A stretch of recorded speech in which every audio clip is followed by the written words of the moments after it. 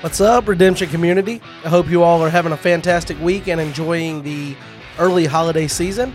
My name is John Hendricks, and this is episode 8 of The Threshing Floor. This week's episode is all about Type 2. I'll be sitting down with Type 2 royalty Jaden Alstead and Redemption elder Tyler Stevens. Between the two of them, these guys have several placings and national titles for Type 2 categories. So we'll feed off their knowledge and wisdom about Type 2 to give you an overview and a little bit of a deeper understanding of what Type 2 is as a category and, maybe persuade you to give it a try. So without further ado, we'll get right into it. Appreciate you being here.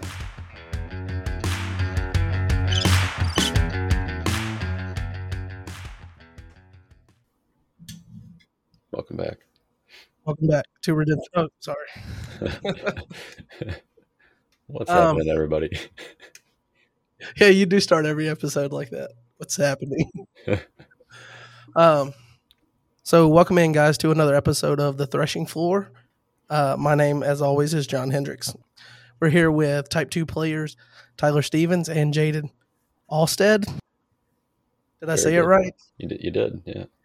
So the point of this episode is going to be all about Type 2, kind of what is it, and unpacking that and seeing how it compares to Type 1 for players that don't have any experience with it.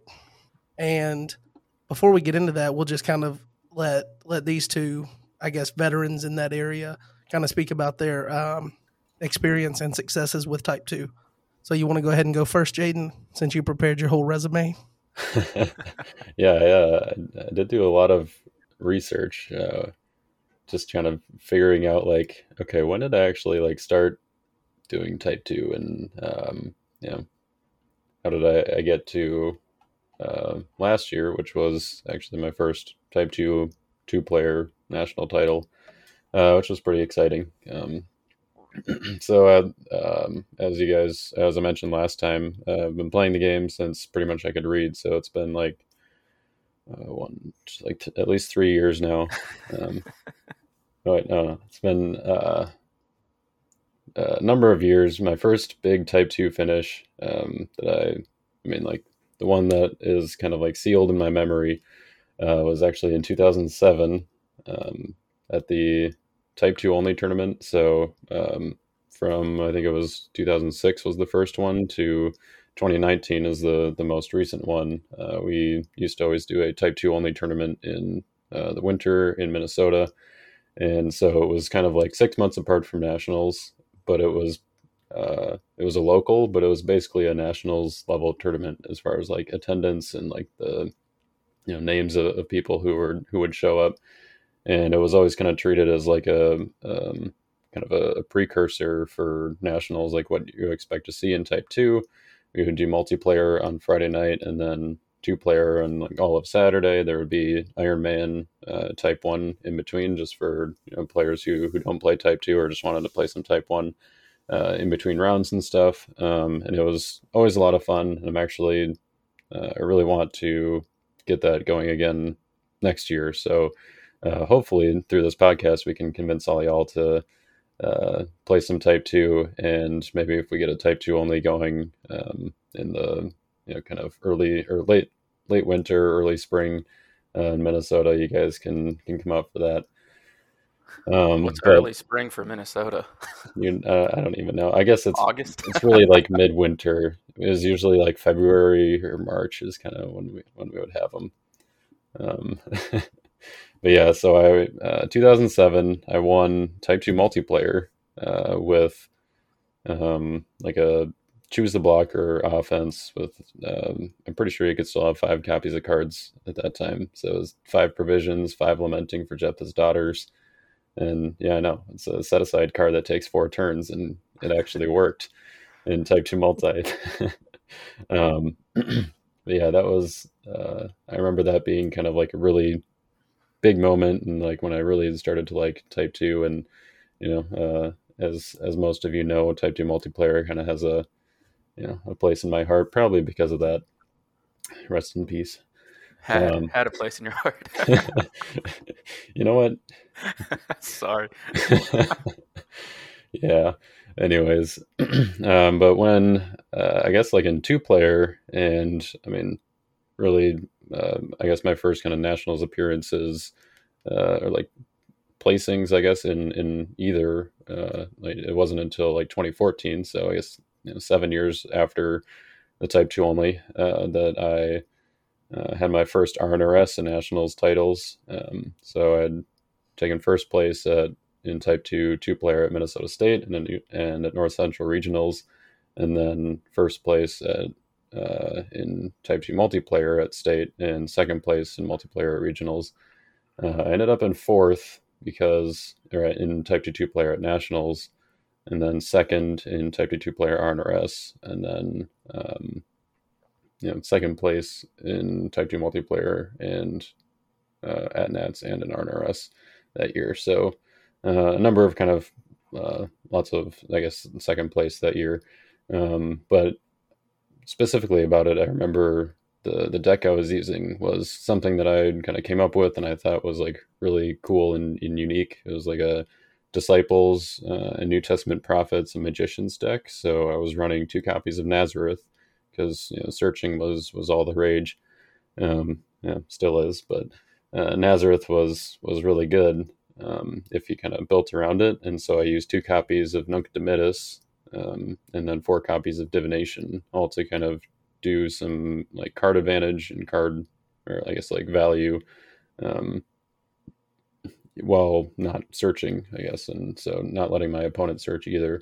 And then the Disciples part of the offense was, obviously just pretty strong, as Disciples were at that point. You had drawing off of Matthew and 4-Drachma Coin, and then Thaddeus shenanigans, and then the New Testament Prophets actually, like with Simeon, I could ban to Peter or John, and have both colors in there with a cannot be negated band.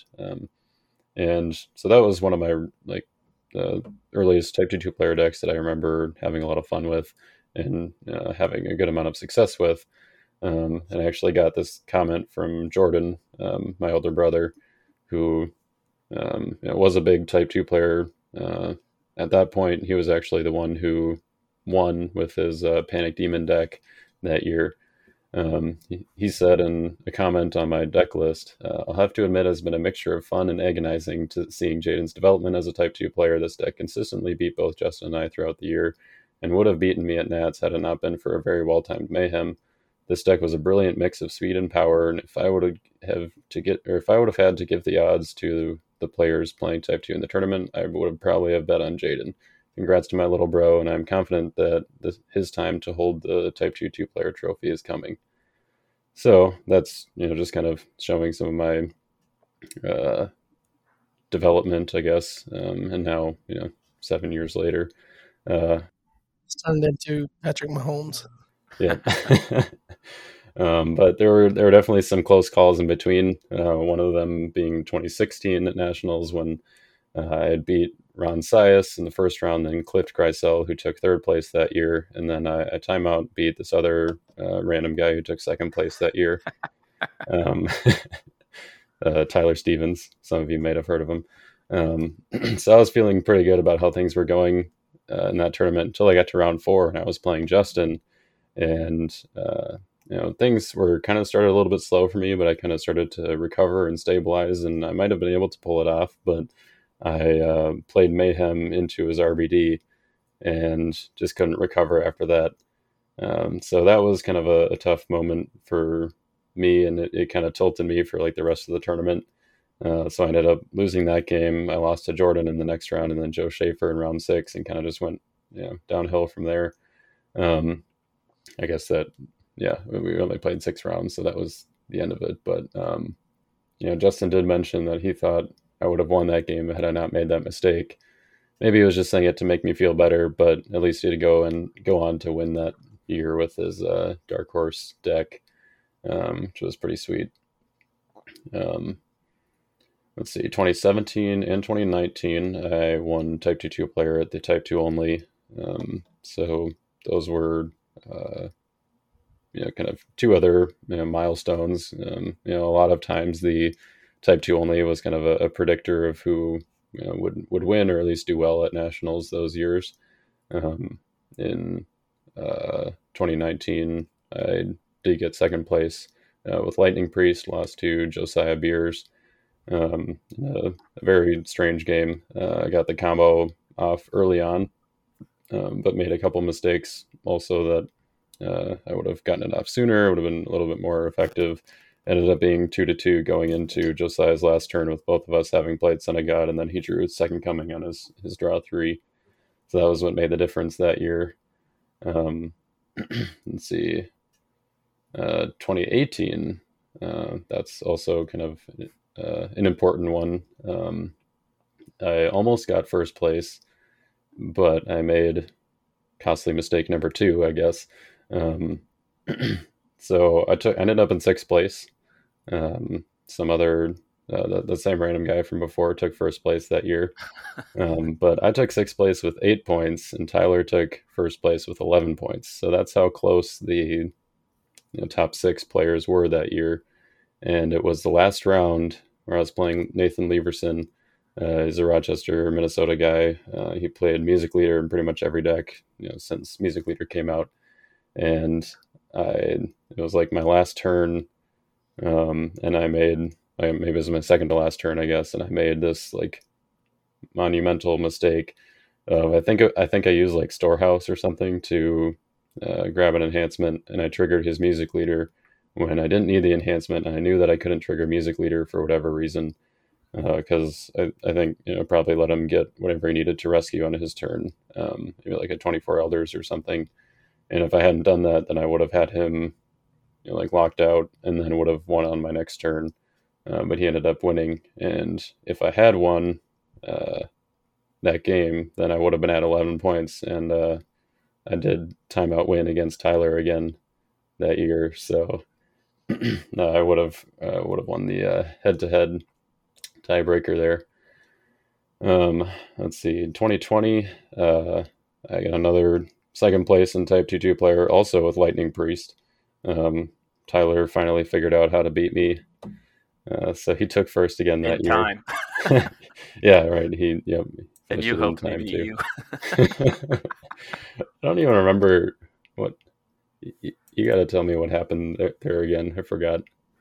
That was the Babylonian Soothsayers. Oh, Soothsayers. That's right. Yep. So, and you had 2 of them out, and you said Son of God's Second Coming, and I was at 5 and hadn't played Son of God's Second Coming, or I was at 4. I rescued, but I still couldn't get. Like I was able to pop 1, like negate 1 and get rid of it, because you had to negate their ability and get rid of it. Mm-hmm. And I hadn't played the big 2, and he had got rid of my 3 woes earlier. Like he had discarded my 3 woes at the very beginning of the game. So I hadn't played the big 2, but I could only get to 6. And I had Soldier's Prayer and Solomon's Dream, and I had all these ways to just go through. And I was looking through deck and then looking through discard as well, because I was able to do both and try to get to a Solomon's Dream to get to a dominant, because I didn't draw into the big 2.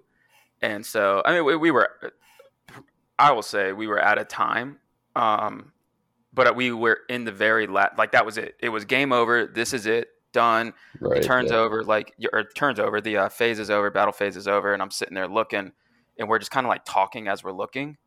And I'm like, I know there's something here. I don't know about a legality, because you have so many seconds per card, 30 seconds per card, but you have loops of Soldier's Prayer, and then you can go back through Solomon's Dream, and at each territory class you reset the counter per phase, and we're talking, and regardless, it would have been a 6-5 or 6-4, 6-5 timeout win for me, and it didn't matter. Mm-hmm. But Jaden was just like, well, I'm glad I got rid of your 3 woes earlier. And I was like, oh yeah, thanks. Solomon's Dream to 3 woes to negate that to Soldier's Prayer to Solomon's Dream to Second Coming for 7. And he was just like, yeah, are we still out of time? And I was like, I don't know.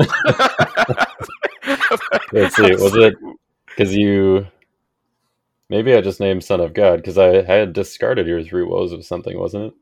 Yeah, you had discarded my Second Coming to get 3 woes back. Yeah, and then I was able to correct, and then I was able to negate, go back, and get and then go from my deck to get Son of God. Yep. because I wasn't able to play Son of God. I could play one or the other, and I didn't play it because I wasn't. Regardless, I can get to the other, but I had to get to 7. Mm-hmm. And he reminded me so nicely that he had discarded it at the beginning of the game. I was like, oh, okay, well, I'll just go get that then. I might have been under the impression that the round was over, or like we were calling it, but I was under the impression. I don't remember. But yeah, then last year, I guess I figured out how to beat Tyler in time, finish the game, and I did all right. Ended up first place in Type 2 player and first place in Type 2 multiplayer for the last time ever. Also for the 4th time in the last 4 years. I suppose that's maybe worth mentioning, but I guess now there's no chance that anyone ever breaks that record, so that's I can hold on to that. So that's quite the resume there. So it looks like you, this past Nats, you finally got the monkey off your back. Yep. So how did that feel for you? It felt pretty good, I guess. It was like kind of like okay, it's about time I'd finally managed to do it. I guess doing it with Lightning Priest wasn't going to work because the last two years I got second with it, and then Lightning Priest also took second this year, this past year. So clearly that wasn't the deck, and I was like really like towards the beginning of the year, I guess, when neither Eyes to See nor Love at First Sight had been discovered, or at least publicized yet, I guess. I was kind of going back and forth between like, oh, do I want to play either of those decks, and do I want to play either of them in Type 1 instead of Type 2, because if there was a chance to get a Type 1 title, it would be with maybe one of these decks kind of coming out of nowhere. And that was back when I thought that I was the only one who knew about them. And then I think when they were publicized and there was kind of this unspoken, maybe partially spoken agreement not to play Love at First Sight in Type 2, at least between like Tyler and I and maybe some of the other guys. But it was like, okay, I can go back to what I really wanted to play, which was Post-Exilic. And I think it felt a lot better than it would have if I won with some stupid combo deck. So I guess we'll just roll over to you, Tyler, and I guess somewhere in Jaden's rant or going over his history, there was like there was a little salt in that, wasn't there? this random person over and over, and now we'll get to hear from the said random person. Yeah, so I'm random guy that Jaden had to get through for the title, and from his story, I pretty much came right into Type 2. I started playing. I've been on your podcast for, so I won't get into that. Being in Georgia, the Southeast was just dominated by Type 2 players. Great Type 2 players, too. Not just in Georgia, but Tennessee's East Central. But we still had South Carolina and North Carolina that had phenomenal players back then. And so when I started playing, it was about really competitive. I think it was 03. And then I think I caught the tail end of that season. But regardless, I only played Type 1 for really 2 years competitively. I was already playing Type 2 by 05. By 04, I would have had my first state title in Type 2. And we were going to, I don't know if Kirk Dennison was at that state, but we had Kirk Dennison, Cliff Kreisel, we had the Aries brothers, Chris McCravey, and Eric Largent. We had big names. And that kind of goes back to when you had John Early on last week. Well, by the time this comes out, you had John Early on last week and talking about iron sharpening iron. It was when you went to nationals and we called us the Southern boys, and all us Georgia boys showed up. We were looking to take home as many Type 2 titles as we could. We just had this one clan of Allsteads that we had to go through. So I went to my first nationals in 2006. I played Justin. I beat Justin then. and I didn't know who he was. I'm gonna be honest, I had no clue. Sorry, Justin. I beat him and kind of moved on, and he was mad.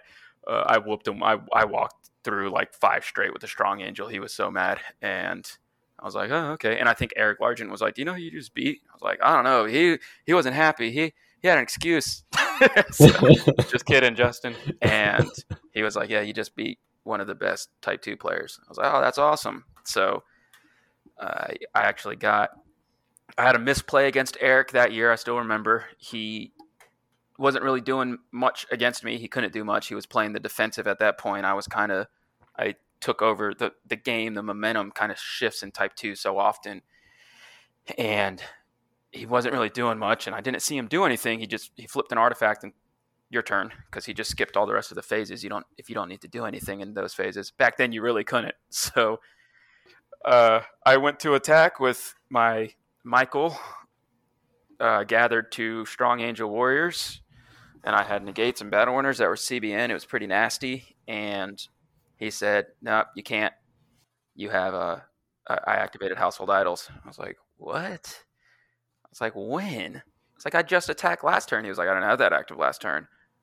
So he got the one block that he needed. Ended up losing by either 1 or 2, because he got the big 2, but he got the one block, and that was it. I think I lost 7-6, and I played the guy who won, who went prior to Jaden. The only guy to ever go undefeated at Type 2, I believe, at Nationals, was Ross Lang. And I played him, and he said that was the closest game he had at Nationals. And he was like, "What's your name?" Like, I was like, "Oh, I'm Eric Largent's protege," and because I was a little kid back then. But yeah, that was my first Nationals. I got 3rd place in Type 2 2-player, 2nd place in Type 2 multi. Heck, I even had a top 10 finish in booster that I'm always proud of. But yeah, I've been playing Type 2 pretty much since I started playing. You're kind of forced into Type 2 back in the day in Georgia. I've ranked at 10 Nationals, 06 through 21. I used to play a lot of multiplayer from 2013, 15, 16, and 17. I either got 1st or 2nd in Type 2 multi. Justin and I just went back and forth. I got a couple titles, I think I have 2 thirds, 2 seconds, and 2 firsts, and then a lot of multiplayers here and there. So well versed in Type 2. I love playing it. It's so fun. We'll get more into that too. But yeah, I've made a lot of crazy decks. Not my claim to fame, I don't know, but I know a lot of people say this about me, is that I throw my decks out there. Like, I don't really hold much back. I like to give to the community. Sometimes I put decks out there that I shouldn't, but maybe I should hold them, or maybe I should actually play them at Nationals prior to. So I've put out a couple decks. I've given National winners the actual deck list, and then I was like, I'm not going to play these. Here you go. And they got 1st place. That's happened twice. They piloted them well, and they knew exactly what they were doing, but it's a verbatim list. So there is that, and then I think A New Beginning Reset, Kirk originally played.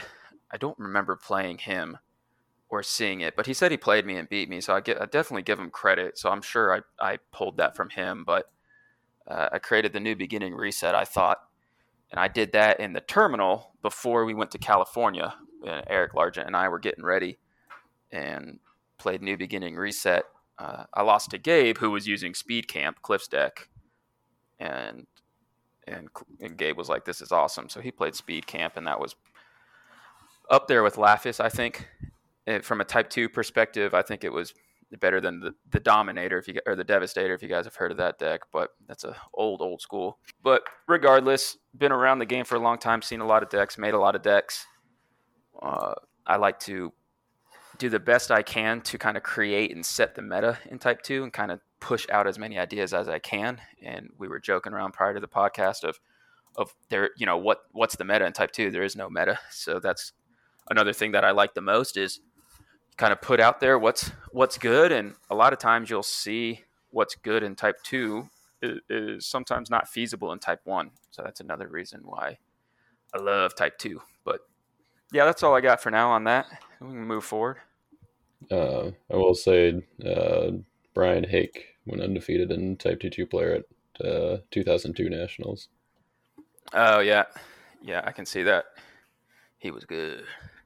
Well, let me ask you guys, what do you think the overall learning curve is for Type Two? Like, if you said you didn't play it very much, Tyler, you went mostly into Type Two based on your play group and who was in your area. Well, what do you think the overall, knowing everything you know now, the the curve for coming into the game, learning how to play Type One versus learning how to play Type Two? Sure, yeah. I mean, I guess I would say the curve isn't very steep early on. Like, I mean, there's only a few more rules that you need to keep track of. A lot of it is in the deck building. So like making sure that your deck is legal can be a little bit trickier.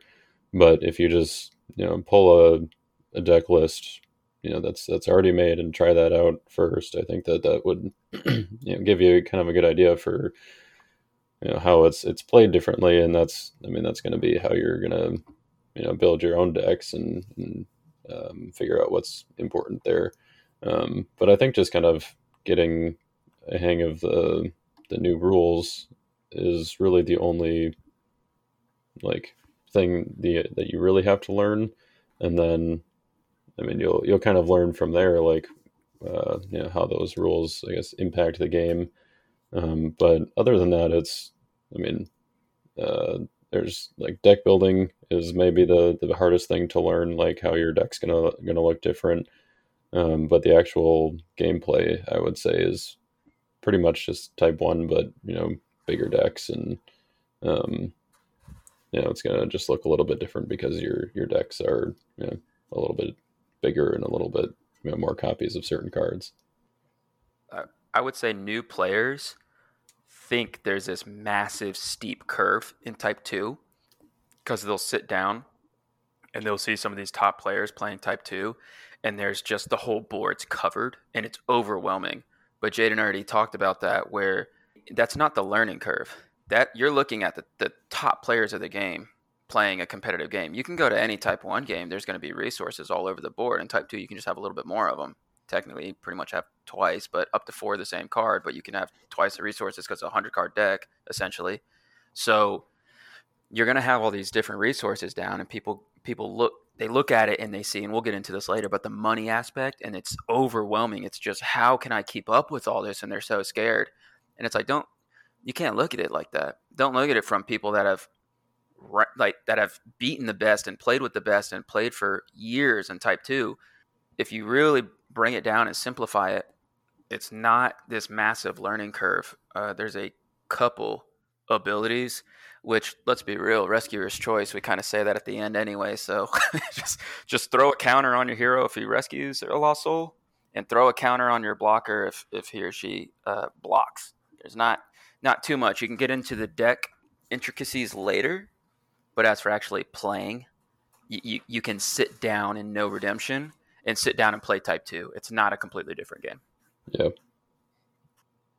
Okay, well, you mentioned that a lot of players kind of get dissuaded to give it a try because of the overwhelming aspect of it, looking at two high end players playing it, all the resources on the board. Then you think about all the fact that you have more staples, you have more money cards. So I think there's like that barrier, and that's kind of why I wanted to do this episode. Is it's like there's this barrier for people to even try it. Um, how would you guys, in your own words, describe what Type Two, like as an experience? What is that like, and why should someone like me want to give that a try? So when we talked, we joked about the meta, that there is no meta. That alone is enticing. That when I sit down and look at who I played at nationals and in other tournaments and prior to, for years, there's barely been two of the same versions of the deck, or two similar archetypes, really. There's nothing that's the same. You're always going to get something different from an offense and defensive standpoint. I'll say the defenses are slightly more center focused, but the fact that you have defenses alone creates more gameplay, more battles. you have to. It's more of a chess game, in my opinion. You have to think, because you don't just, if you give up 1 or 2 at the beginning in type 1, you're automatically on tilt, because that's it. They play the big 2, they set up another one of their guaranteed rescues. That's pretty much game. It's very hard to come back from that, and that's why everyone says whoever goes first wins in type 1. That's not the case in type 2. I talked about this before, of momentum shifts, where you can physically, like, you can feel it, to where you're having that player on tilt, that you're just overwhelming them, and next thing you know, Jaden drops a mayhem, and I shuffle my whole hand in, and I'm like, oh well, that sucks. And like Jaden said, he drops a mayhem against his brother with Rain Becomes Dust active. Like, not that mayhem's the momentum card. You can see when resources start to diminish, and when people use their resources really heavily. Like if I play Justin, he is more, I want to bury Justin early, and I want to pressure him big time, because the longer Justin's in the game, he's more of the slow, methodical player that gathers his resources. I'm more of the aggro. I'm going to come at you real quick, put pressure on you, limit your resources at the beginning. There's completely different types of ways to play the game in type 2, and you have more battles and more chances to win, and not just, oh, I'm down 2-0 at the beginning.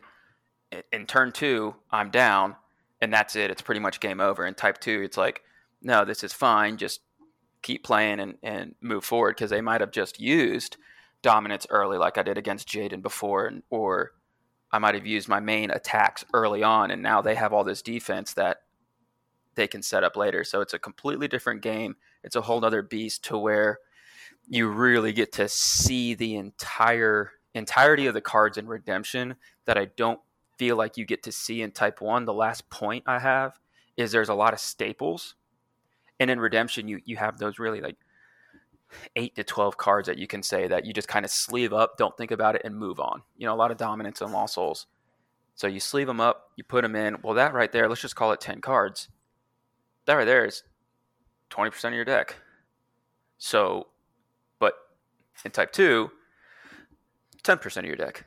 So you can throw in all these staples, but you still have an entire deck that you have to build. In type 1, you're trying to get to those dominance, and in type 2, yes, of course, you're still on your dominance, but you're building so much more around that, and you're more focused on your theme and strategy of your deck on both offense and defense, and what you're trying to accomplish in the game state, compared to just kind of racing, getting a couple and dropping some dominance. So that's my pitch to everyone, especially you, John, on what's so good about type 2. Yeah, and I'd say that, like, even right now, we're kind of seeing type 1 become a little bit more defensive. Games are kind of taking a little bit longer, kind of like with the reserve rule and stuff. And like, I think that that's kind of what you should kind of expect going into a game of type 2, is like, the decks are balanced, good and evil. So you're going to have more interactions. And I think that because of the way you build decks, like, you can have multiple copies of certain cards, that does make a much wider variety of decks viable, I guess, or like, kind of at the same level. Throne was still, pretty good. Tyler won with that in 2020.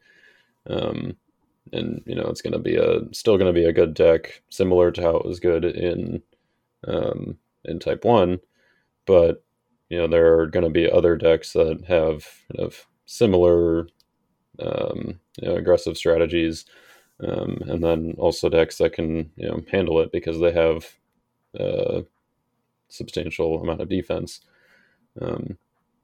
So yeah, I think you definitely see a lot more variety and a little more kind of interaction. And if you have a theme that you really like, but it's not all that great in type 1, I'm sure that there's a version of it that could be viable in type 2 if you just kind of work it with the same, or with the right number of copies of certain cards and whatnot. And then the last thing, you mentioned how, like, you have all these staples, and one of the common barriers is like the cost prohibitive part of that. Which I can see the argument for some of them, like, I mean, Exiles and Remnant, for example, like, those are cards that are kind of expensive, and Type 2, you can have two of the same Lost Souls, so you can, you just need to get another copy of each of those. But a lot of the other staples, I would say, like, I pretty much only use one of in each of my Type 2 decks. I mean, Dominance, obviously, you can only have one of each of those still. And cards like Endless Treasures and Book of the Law and Emmaus Road, like, they're all cards that, I mean, I guess you can have up to 3 copies of artifacts, but, usually I don't. It's certainly okay to get away with, 1 or 2 of certain powerful cards. So, I mean, I think, like, the only ultra rare that I can think of that's come out in the last,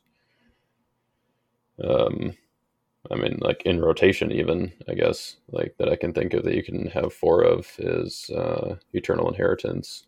But other than that, it's like 1 or 2 of most of them. Book of the Covenant, I suppose you can have 3, but you don't want to use 3 of those. Yeah, no. All right, so I guess that's a good transition to get into. You guys already hinted at it, that part of the most overwhelming part probably is when you get ready to build a deck. So you sit down. I think everybody pretty much knows how to build a Type 1 deck. If you don't, then you can kind of refer to, like, even the rule book that comes with the INJ starter decks. They can tell you the basic deck building rules. As far as Type 2, it's like you're throwing out that you can have 4 of a card. You used to be able to have 5. You can have 3 of artifacts. You can have 2 Lost Souls. It's like numbers everywhere. And it's like, break that down and explain to me how, like, someone that's a complete noob at it, that's me. I have no idea. I've sat down and watched Chris and Jay play every now and then at a tournament in Alabama. And I've seen, like, the board full of resources, and I've seen the little pebbles that he puts down for his counters, and I don't know what half that stuff means. And then when you get into, like, you talk about momentum shifts. How's this for momentum shifts? How do you rip 3 plots and lose a game in Type 2? And Type 1, that's easily a win. Like, if you rip a plot, you're usually winning. And that's not to throw shade at Jay, but, like, I definitely get what you're saying about, like, the momentum and how that. But again, like, you're talking about the fact that, like, there's just so much you can do within deck building. How do you not get overwhelmed with that? I do think that 3 plots and losing is not the record in Type 2. Just well, not normal. It's not normal, but I'm pretty sure, I think it was Chris Bainey who, back when you could have, like, 8 of a card, or was it just, like, it was 1 per 20 with up to 200. There was no max on a deck either, so right. You could play 1 per 20, and then so he had it like a 160 card deck with 7 of them or whatever, 8. I want to say he played like 6. Let's see. I guess I would say, I mean, so as far as, like, the numbers go, I mean, it takes a little bit of getting used to, but it is laid out, I think, relatively clearly as far as, like, how many of each type you can have in, I'm pretty sure it's in the REG or, one of those rules documents, where it's like, there, you can have, like, 2 sites with special abilities, 3, of a fortress, and then, which, if you have a cards that have, like, 2 icons on them, like a city, then it's whichever one is the most limiting, so you can only have 2 of a city. Dual brigade you could have 2 of, tri brigade and more you could have 1 of. I mean, all that stuff, like, you'll get there. A lot of it just posted on the board, and Jade and I will comment, but yeah, it's in the RAG. Discord's out there. Those are the intricacies of deck building. Or as you stated earlier, we can just wait for you to post the deck that's going to win and see if you can pilot it. Yeah, just copy paste, play it. Pretty much, yeah. You just wait for Craig Fountain to show up at a Nationals, and then he'll just hand out 5 decks to random people. And let's kind of, without getting into, like, the overall specifics, because those are in the reg. They're one of the first items that comes up. Is you've got the deck building rules and you've got it listed out. with the banned cards, and then type 1, then type 2. So we can go there if like we're super interested in trying out the format, and it lays it out. It is still from a completely new player, like for this category, that perspective. It is overwhelming still, but um let's not do the straight specifics. Let's just kind of do like roundabouts. So in type 1 decks, generally 12 heroes is kind of like the ceiling of what you want, and then you've got a certain amount of enhancements. Maybe on your evil characters you're looking at maybe 8, 9 if you're using an extra one in the reserve, and then 4 or 5 evil enhancements. How do those splits between cards? Is it basically just double for type 2 to where now I can have 24 heroes, or is it you want to have 18, 20 heroes and more ways to get to them? How do you split that up? I think I could probably say what Jaden's ratios and builds are, and he can probably say what mine are. Probably. I am a heavy character player in Type 2. I want probably, unless I have like 3 characters in the reserve, then I want a minimum 16 heroes, but more than likely I usually try to play about 17 to 19 heroes in the main deck with another, anywhere from 1 to 3 depending on what I'm trying to accomplish in the reserve. Remember, the reserve's 15 cards. The reserve also has to be equal. So yeah, I'm playing heavy characters because as long as I have a character, I could theoretically at least attack and block and at least play my enhancements off them when I get the stars and the territory class and whatnot. Stars don't matter, but I'm saying from like a plumb line kind of thing. So just to be able to have, that's where I talk about the resources, but I play more character heavy and a little bit less enhancements. I play a lot of less neutral cards. So I max out the characters and enhancements because I try to tend to focus on the battle. And I usually play negates, banding, add to battle, heavy characters, heavy enhancements. So my builds are a little different. But no, you don't just double up on 12. Type 1 actually started playing more of a ratio of Type 2 to where they were doing more character focused. And so they actually started adding more heroes. If you look at the old builds of Type 1, they didn't have as many heroes. They were a little bit more balance focused and less heroes. Now it's okay. Well, can have all these heroes that do all these things, and I can band them all together, and I can play different territory class enhancements off of all these cards. So I definitely get that because when I started with Flood Survivors, you got the 8 and you have to maintain unity, and 8 just feels like it's not quite enough. Or for a while it got to where it just felt like it wasn't enough. Well, you were slipping because everyone else had 10 to 12, and they were able to generate more stuff. So I play a little heavier, but that's my ratios. Jaden, what about you? Yeah. So I guess I'm kind of the same, but a little bit less on characters, and I think a little bit more like utility and neutral kind of stuff, because I usually think there's not a whole lot of different characters that I want to be pushing into battle as much. There's a lot of different characters, but every deck, even or same kind of thing in Type 1, you're gonna have kind of like your main like go-to rescues and that kind of stuff. So I tend to play a lot more cards that kind of support right now it's really easy to play cards that like search and do things like territory class stuff to kind of get you set up. So I would say that I guess just looking at the post-exilic Greek deck that I played on the channel, which has pretty similar numbers to what I played at Nationals on offense. I was playing 14 heroes and 14 good enhancements. And I think that, maybe to put that into perspective for people, it might be good to start with kind of the split between like good, evil, and neutral. Like if you're just starting out, 40-40-25 is kind of the like go-to. You've got a 105 card deck. Then if there was going to be like a starter Type 2 deck, I think it would probably be like 38-38-24 or something like that. Because it'd be 100 cards then.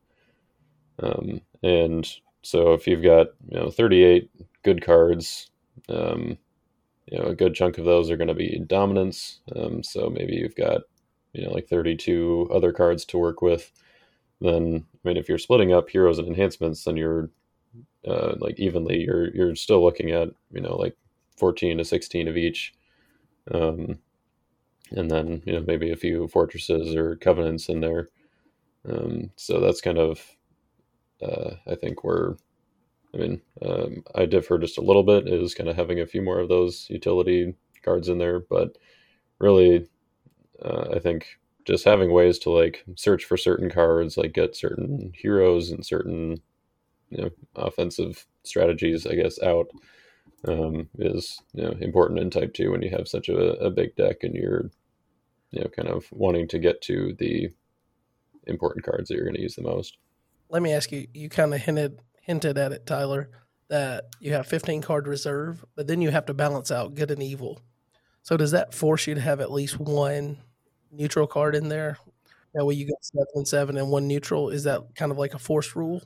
Yeah, so you have to have one neutral regardless because it's an odd number, and you have to have an even number of both good and evil in your reserve as well. So then it comes down to, what do I want in my reserve? Do I go 6-6-3 or do I go 7-7-1?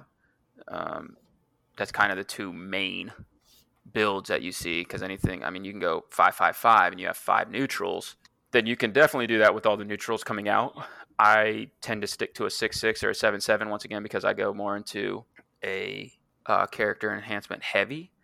My 2020 build had a 6-6-3, and that's because I had the Ashira, Treacherous Lands, Majestic Heaven. So I'm trying to at least have some sort of, can I grab a neutral that I can get pretty much immediate value from, or that I specifically need for a purpose, like some sort of point. And usually it's just like, if I have a hopper in reserve, I'm going to want, Majestic Heavens, I'm going to want a hopper in reserve. And if I have one hopper, I can just go back to back with 2 hoppers and Majestic Heavens. So it kind of depends on how you want to split up the reserve. But yeah, it's definitely one neutral. Okay. Another common thing that comes up with like deck building in Type 1 is a lot of the focus.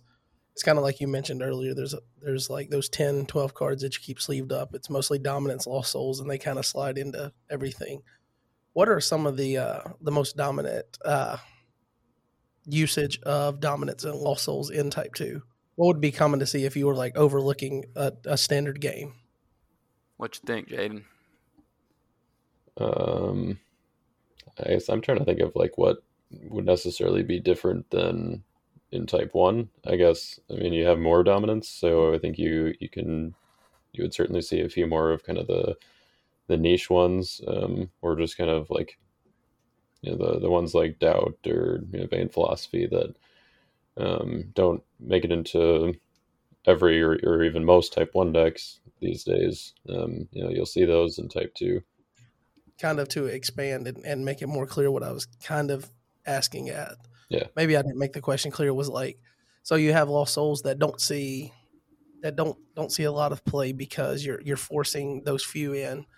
Do people kind of work with a strategy of like trying to limit rescues with their souls in Type 2 to use some of those like restrictive souls? Do they use more of the counter souls, setup souls? Like what's the usage there? And then you have a lot of like battle enhancing dominance that don't necessarily get a lot of play in Type 1. Like you mentioned, you got Doubt before now, and coming back. I think it's becoming more popular now that there's a really good looking card of it. But Grapes of Wrath, things of that nature. Like since you have more, how does that look in compared to Type 1? Jade and I pretty much use the same souls. The soul packages are at a top level, kind of the same. It's the same thought process in Type 1 that we're trying to get as many resources as we can right off the rip, from that initial draw 8. Jaden went this year with Covets, and we talked about it, and he was like, yeah, I wasn't sure if that was the right move or not. And I took out the Covets, but we're both going to play. He played 1 Distressed. Sometimes I play 1 Distressed as well because it's an ongoing ability. I like Lost Souls that give me an ongoing ability. So I can justify an ongoing ability to just have 1-ofs. And so I'll do like a 1 Wicked with a 1 Distress, but I like having 2 Distress just in case you get them out early and stuff. But when it comes, You were running dull this year, weren't you? Or maybe that was last year. I'm thinking of. No, I think it was this year, but it was just one. It was just a one of. Yeah, I think that was all it was. But all I did was just run the one. But mostly we're going to run the 2 hunters, the 2 remnants, the 2 exiles, the 2 darkness. Usually 2 prosperities, 2 distress. You can go 1 distress, like I said, or 1 prosperity. Interesting enough, Jaden went 2 prosperities, 1 distress this year, and I went 2 distress, 1 prosperity last year. So you got 2 first place decks there. It's really all about resources, and you have that because it's still 7 lost souls essentially. You just double them up. Now, do you want to take out a 2x of 1 to put in an ongoing ability or a niche lost soul? And him and I do that, but it's mostly the same lost souls. Oh no, you went 1 crowds this year. Oh yeah, that's what it was. I knew you were going to be playing impartial. Yeah. So, which came out early, but I went 2 crowds and they both came out early, I thought. But oh, that's right. Yeah, you must have not changed your list on the boards. yeah, I went 2 crowds, I believe. But I think the major difference in quote unquote staples, not the dominance per se in the souls, because you do get the extra dominance. So then you can kind of add everything essentially. The big difference is the neutral cards. You get to add destruction, stuff like that. But I'm saying the fortresses are the biggest difference I see. Like a staple for me is Ark of Salvation. So where that's amazing in type 1, it might not be like amazing as a staple. So I think the fortresses are a big difference in staples in type 1 and type 2. And if you're keeping up at home, that's the Noah's Ark of Salvation that is actually good for everything except for flood survivors. But don't ask me about it. For a while, for me, that was a staple in type 1, but definitely in type 2. Mm. It's like it's one of those borderline cards where it's like you have the extra space, it's definitely going in. Like if you had the extra space in type 1, like that's, going to be the 51st card or whatever, or maybe the 11th card in the reserve. And early will tell you you're crazy if you don't play Storehouse in type 1, but that's another card that I don't see a lot of play in type 1 is Storehouse and Wall of Protection. Mm-hmm. And those I'm just pretty much, until GOC, that's pretty much auto ads for me. Yep. I think Storehouse is still pretty common in the few games that I've played. I think it started to take a hit with some of the punishment in LOC, and then some of the cards that we've seen and hinted at that are coming with GOC. I think Storehouse is kind of, it's on the decline. Yeah, I mean, I think it gets a little bit better with the reserve rule because, games are slowing down just a little bit, and Storehouse is one of those, payoff cards over time, getting the value with taking cards from your reserve, not just the protection. I know that the access is something, but you have the fact that there's so much, regardless of protectabilities, that it's really not there for that. And then you have, well, I guess it does stop you from Voice of Heaven, right? Because that just makes the enhancements, regardless of protect. It doesn't make its own ability, regardless of protect. Well, can you use that in type 1, or is that a type 2 card? I don't know. Why don't you guys tell me? Yeah, I cannot wait from because I get to say I got to take my hobby in a different angle this year.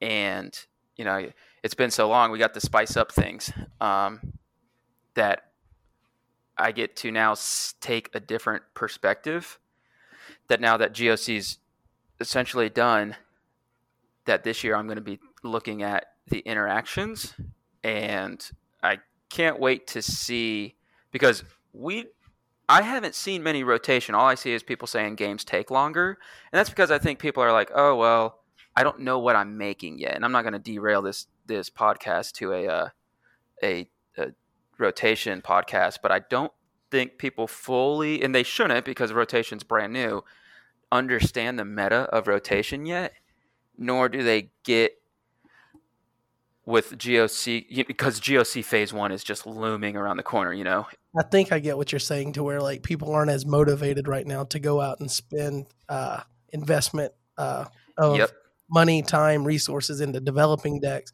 just to feel like, oh, as soon as GOC Phase 1 comes out, boom, I've got to start from scratch. So here's the thing. We're only getting Phase 1. We're only getting a certain amount of themes. So it's like I said at the beginning, we're going to have this conglomerate of Old Testament and New Testament at Nationals. If you don't fully understand rotation, if you're not playing rotation right now, you're not expecting to win Nationals. I'm just being honest. And that goes for both Type 1 and Type 2. You need to understand what rotation is. So when Phase 1 comes out, you're not just opening up everything and all of a sudden you have to figure out rotation, which is a way bigger beast than Phase 1. And then you have to factor in, oh, we have New Testament offenses and defenses now. So I think from both staples of Type 1, bringing this back to the point of staples of Type 1 and Type 2, we're going to change that up moving forward. And I still think people are just kind of waiting on, well, what does rotation look like? And I think it will revert back to, this game always favors offense, and it's going to favor offense because that's how the game should be from its actual standpoint. It's just a matter of people haven't necessarily found out those offenses yet and they're building balance. So, which, hey, if you're building balance, guess what? Just play Type 2. All right. So, way to bring it back full circle there.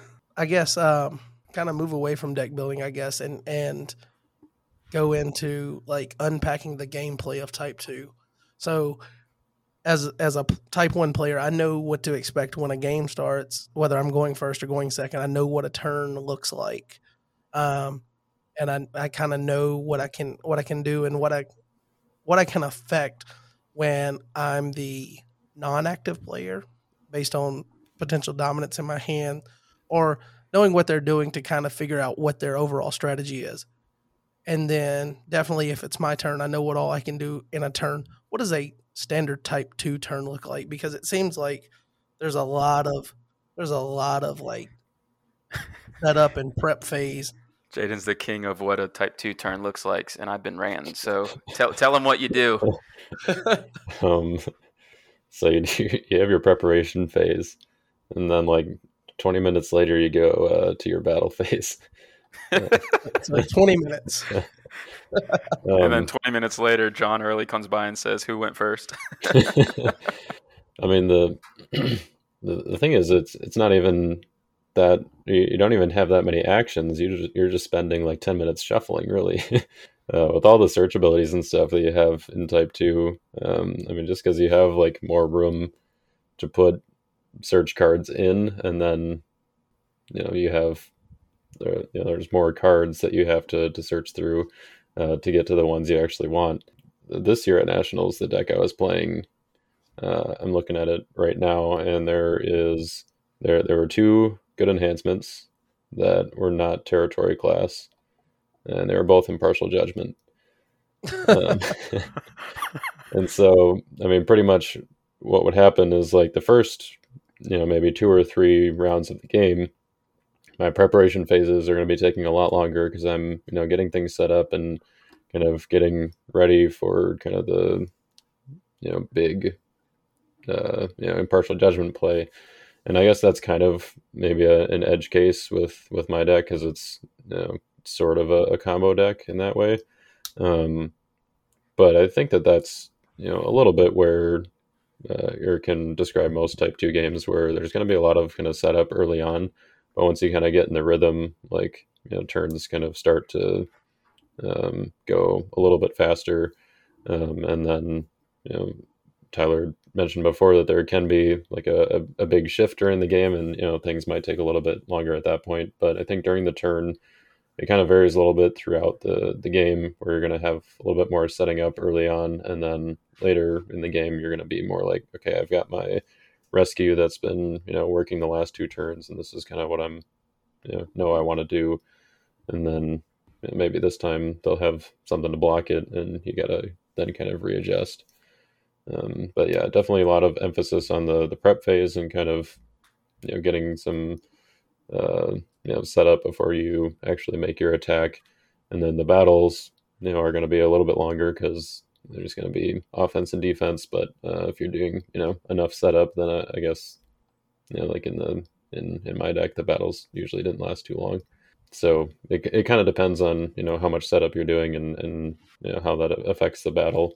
But if with the balance of offense and defense, there's going to be a little more interaction there. Type 1 games already run long at times, and there's a fairly high rate of timeouts in tournaments. So how the heck do you guys finish a Type 2 game in time? Well, it's a kind of a balance, though, because if I'm taking a lot of time in my preparation phase to set up, it's usually because I'm getting cards that make the battle last not quite as long. So, if I'm using the first sacrifice to look at your hand and underdeck an evil card, that means I know exactly, more or less what my best option is in order to, rescue a lost soul or kind of give myself the best chance in the battle. And so it's not, quite going to take as long. But the other thing is in Type 2, you also get 15 more minutes of play, which still, Jaden gets one prep phase extra. And the other player gets nothing. What would you say on like the ratio of timeouts in Type 1 to Type 2, Tyler? Because I feel like it's close to even.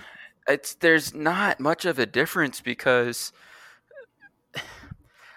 the one thing, and I in no way I'm not any sort of arrogant type. I know Jaden's not. Let me ask you what you're about to say. Can I guess what you're about to say? Yeah. Is that Type 2 players are a little bit more advanced and understand the game a little bit, know what they're doing? Yes. Take as long? You don't just have ROKs in Type 2. It's very hard to find. You have players that know what they're doing, and they also know their deck. You're not just well, you are, but most people don't just throw together a Type 2 deck and walk up to Nationals and play. Or build it in the terminal? Or so just forget about that story I said. So most and not have success. Most players shouldn't do that, and they know their deck very well. Who's the music leader guy in Minnesota, Jaden? Nathan Leverson. Nathan, yeah. I mean, prime example, and like you said, he pretty much since Music Leader came out. But players know their deck. Also, there's always your top heavy players too. But there's so much going on, and I don't know. I don't think there's too much. I won't beat this to a point. I don't think there's too much of a difference in timeout, especially recently. I would say you're more than likely to finish a Type 2 game than you are a Type 1. A lot of games timed out last year in Type 1. Yeah, and that's before the reserve rule. Yeah, and I don't think the reserve rule really affects a whole lot in Type 2. I mean, maybe a little bit with the Lost Souls, but I think definitely less than in Type 1. I honestly don't think it affects all that much either in Type 1. I think psychologically it affects a lot more than it actually does X's and O's. I think people are just so used to how games played before, and they kind of just want that to where when you actually start playing games, and I mentioned this when I did the podcast last week with John, that I think it actually makes me a better player. And I'm sitting here thinking, and I'm like, instead of the game moving faster, I'm sitting there thinking like, okay, would you hurry up so that I can do this because I'm going to beat you? Yeah. And I didn't used to think that fast. Like it would be happening as fast as I'm thinking. And now it's like my thoughts are moving a little bit faster than what my play is. And it could just be more experience because I went to my first nationals, went through that whole experience. I think I got a ton better last tournament season. And then, part of that could just be natural progression towards getting better. But I think a lot of it is just like psychological to where it's like we're having to play differently. So we don't necessarily like the change abruptly, that you expect that it has a bigger effect than it does. Yeah, and the reserve was being used as a crutch. That's what it was. People were just leaning heavily on the reserve. I'm a prime example.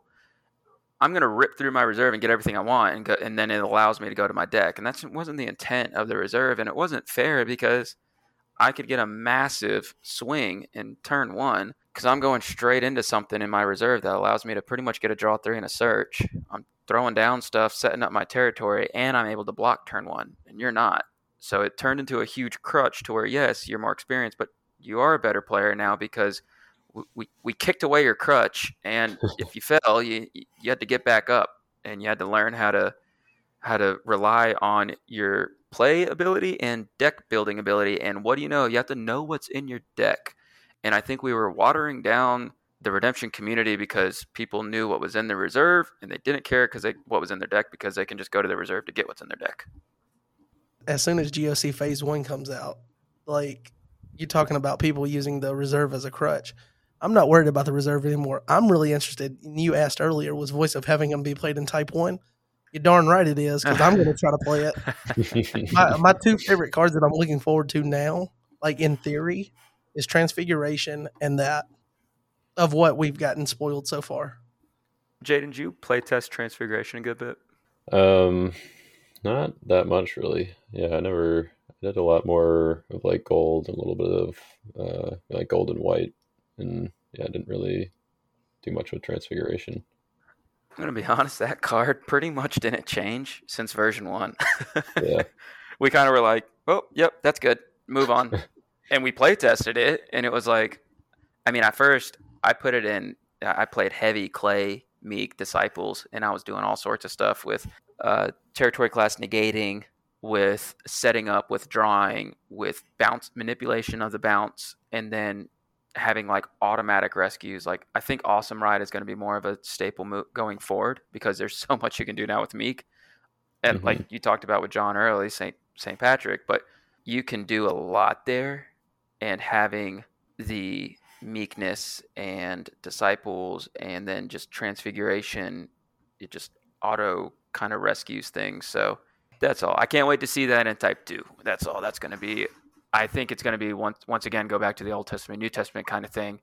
Do you use a Clay or Disciples? Do you use a Disciples offense or a Clay offense, because you can do a lot with Clay, and then play old school character like what Elijah and Moses, and what do you do there with Clay, because you have Cloud, Moses with all those cloud enhancements that are Clay too. It's gonna be good to see. I will just say, if you want to drop any nuggets, we're all ears here too. You've been getting nuggets left and right. I do think that, like, with Moses and Elijah, obviously there's things that you can do with the current form of them. I just wonder if there's New Testament reference ones coming. That's all I want to know. I didn't know. Is there a New Testament reference Moses and Elijah? I don't know. They were there. Oh, interesting. It is very interesting. I'll have to dig. I'll see what I can come up with. Maybe a future set. Maybe next set there's a New Testament Moses and Elijah. I don't know. I'm pretty sure I've read about them in the Bible, in the New Testament somewhere. Are they in the Gospels? That's a good question. So if they aren't in the Gospels, then they can't be in the set, right? I don't know. There's a plague of hell. Next question, please. I am looking forward to making a whole bunch of follower tokens and playing Impartial Judgment, though. Yeah, I bet you are. I'm not looking forward to playing against it. Having to get to 7 souls in Type 2 versus the 5, do you think that kind of has an approach from a player's perspective to where they play more thoughtfully, or is aggro still as big in Type 2 as it is in Type 1? I've been blabbering. You go ahead, Jaden. I know that Tyler said earlier that he was pretty aggro, but like, is that across the whole player spectrum, or is that just kind of a? I mean, he also mentioned like Justin's play style of being a little bit more, kind of control, I guess, or where you're kind of playing more of a long game, and I think that's. I mean, yeah, Justin's obviously a very good player with lots of titles under his belt, so I think that's suggests that there's some validity to both strategies there. I'm not really sure which side I would say I lean more to. I like to try out different things, but your aggro setup and methodical battle could be, yeah. Maybe it's like the best of both worlds. I don't know. I'd say Jaden's a little bit of both. I'm more aggro that likes to get more and more resources, but I like to limit your resources more. Jaden wants to get set up quick, but he knows what he has in his deck to where what he needs to get to in the game state he's looking for, and he is going to try to set that up. The quicker you can set up your game state, the better. And I've always been set it up as quick as I can and put pressure on you. Jaden does that as well, especially well this year.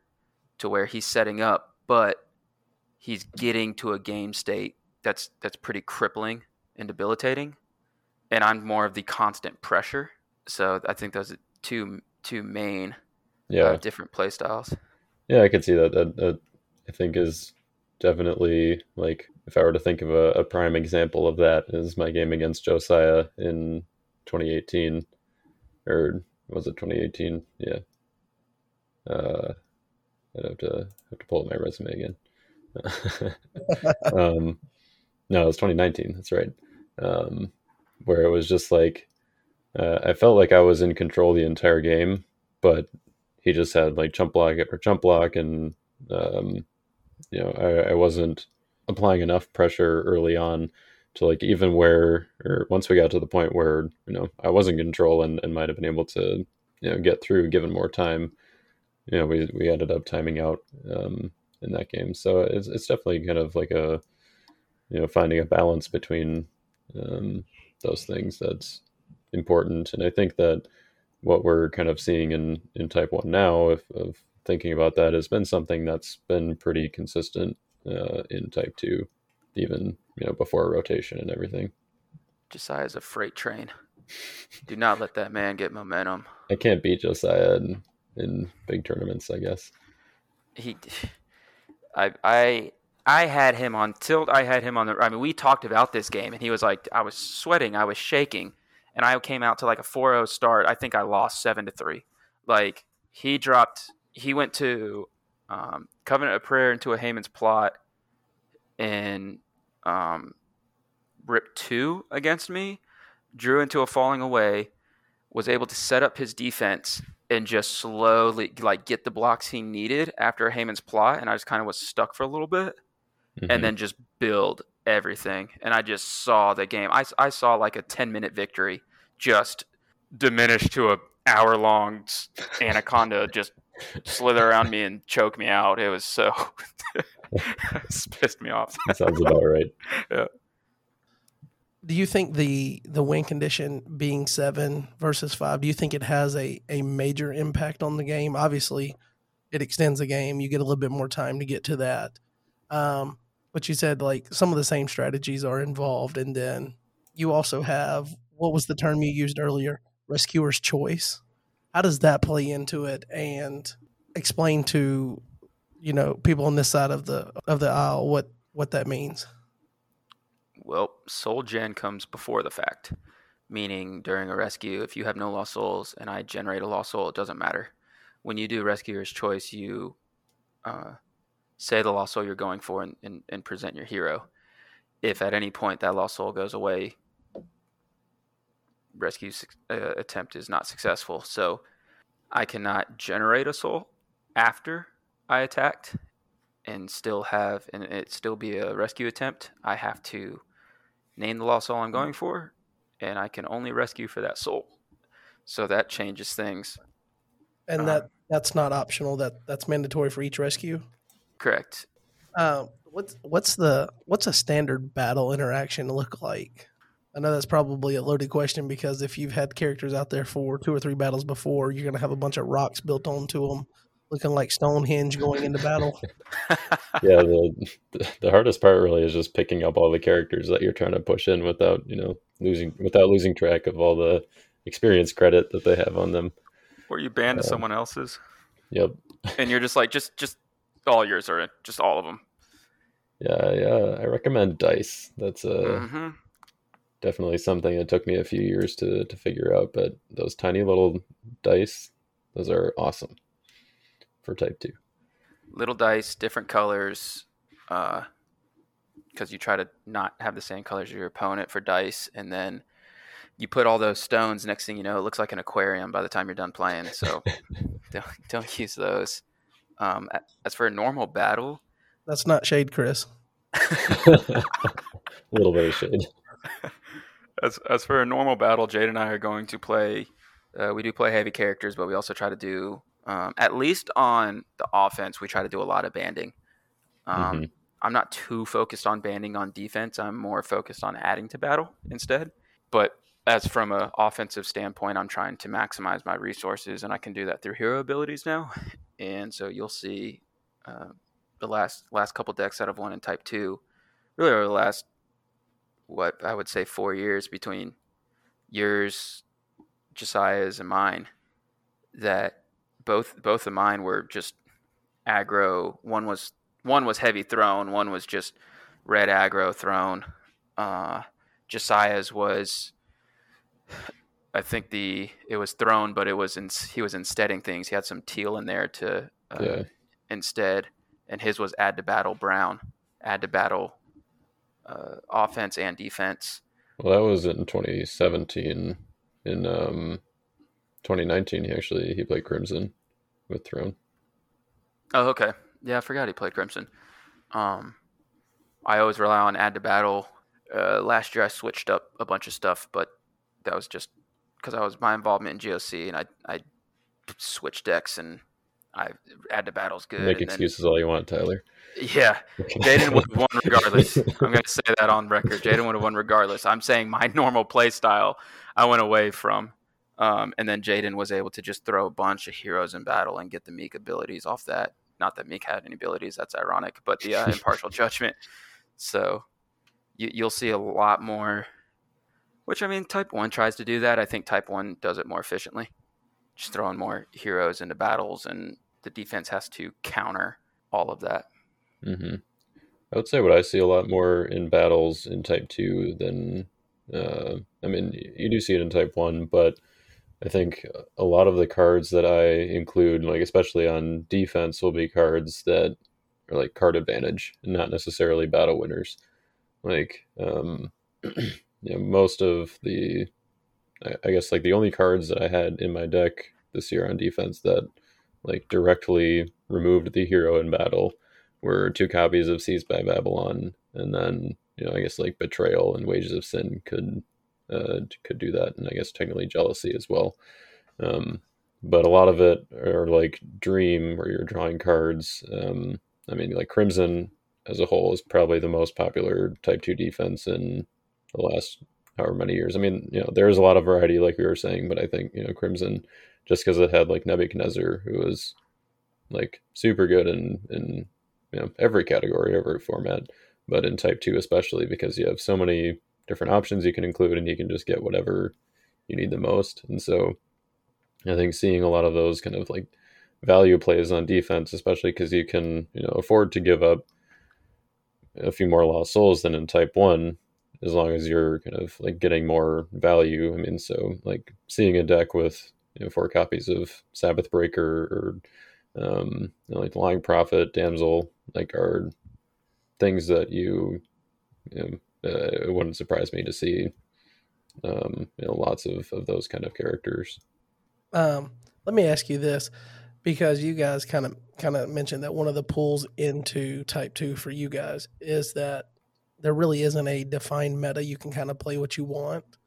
But in a given year, so you said you guys kind of had a gentleman's agreement that you weren't going to play like Love at First Sight, even though that was a big thing in Type 1. When some big deck pops off in Type 1 for the first time, is it usually show up in Type 2, or is the different format just kind of completely like warp the ability for a deck to be present in both? Well, I got the history side. You want me to take that one? Go for it. So there was the Devastator deck back in the day, and that was where a lot of rule changes came from side battles and cards like Book of Hosea and withdraw cards. So you would do a side battle, discard 1 card from their hand, and draw Book of Jasher, take another card from their hand. If you want, however you played it, you would withdraw Visions of Ido the Seer, Highway, whatever. Highway was a big one in there because you'd make a side battle in your side battle, but the side battle would be side battle of evil characters, vice versa, and everything could stay, and then you could withdraw. Highway would take the evil enhancements back as well, and you were able to get rid of their entire, you would cycle through, and once you had the combo, you were able to cycle through their entire hand, deck, whatever you wanted, and keep making side battles. That deck, when it came out, did extremely well, and then other people caught on, and they made their own versions, and rules came out. The other one was the Speed Camp, was just, I was the guinea pig for that one for 3 years. I played against that one, and that was, I don't remember a lot of time during those 3 years, but It's all hazy. traumatic. But that was another one that Cliff straight up put the list out there, and no one else used it. Gabe used it and rightfully won. Yeah, it was the best deck out there, and I had a new beginning reset, and I used that, but I didn't post anything about that because I couldn't, because like I said, I made it in the terminal. That one did extremely well. What other ones were there from a combo standpoint in Type 2? I made the Zebulon deck, and that was kind of to offset Cliff, and I won so many tournaments with that deck that people would stop playing me because that deck was just ahead of its time. So I just posted it on the boards, I think like 3 months before Nationals. And Gabe was like, well, there's a good deck. And he won Nationals. And I'm like, man, what if I could just pick the right deck? And Gabe piloted that thing to perfection. That was another deck, but I threw that thing out prior to. So I guess, I don't know. I think the community-wise, I mean, Jaden said the same thing about Impartial Judgment. I knew what he was going to play. I didn't want to purposely go against him. I didn't think that was right. So I just threw in 2 crowds, and I don't even know if I had an artifact in there for you. I want to go purposely against me, so you just went a little bit against me. Just slightly against, yeah. And so we both kind of agreed not to do Love at First Sight because we didn't really want to deal with counters. It wasn't fun. But so, yeah, there's definitely been combos. I guess the best person to do it is Kirk Dennison. He would make a combo. He would email Rob. Rob would say, yeah, this looks good to me. And then he would print off the email and show up at Nationals, and no one would know about it. Yep. I'll say from a Type 1 perspective, Children of Light, that was out prior to. Love at First Sight, shouldn't have been, but that was out prior to. So there hasn't been too many hush-hush. Like even John, when he played his Sight Lock and his Packer Backer, both of those were out there. So Jaden, do you have any? Is that like, I don't know what's really been hush-hush in years. I mean, I think that getting back a little bit to like, if something comes out in Type 1, does it like immediately port into Type 2? I mean, I would say there's definitely been a lot more combo decks in Type 2 than in Type 1. Because, I mean, you have more resources available. You can have, multiple copies of certain cards. One of my videos in the next few weeks when I'm doing a classic Type 2 build, it's because you can have it's only possible in Type 2 because you can have more than one of a certain card, and so I think that there's like some more viability there for combo type stuff, and there's more time in the game to pull those kind of things off.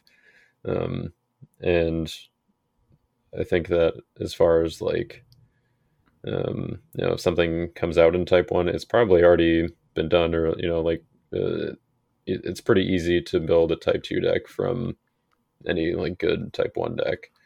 Going the other way around might not be quite as easy, but I could take like any Type 1 deck that I've played over the last year and build a decent Type 2 deck out of it. I think that it doesn't necessarily go both ways, but definitely from Type 1 to Type 2.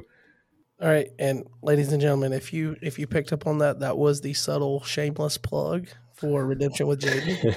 So if you will be caller number 7 now, you will win Tyler's free box of Phase 1 GOC. You can't have Jaden on here without the shameless plug, or Derek. Everybody's got shameless plugs. Except for Tyler. What are you doing, Tyler? Pull it together. Well, he tried to plug what he was doing before we got on the call. That's true, yeah. I want that off the record. We didn't hit the record button fast enough. Sorry, guys. In due time. I've been busy. Yeah, definitely been busy. Anyway, so how do you guys see rotation affecting Type 2? Because when I looked over some of those games with Jay and Chris, and like that's the most of my that's as far as my type 2 interaction goes, because like at nationals you're not able to hover and watch any of the games, so I didn't get to see much there.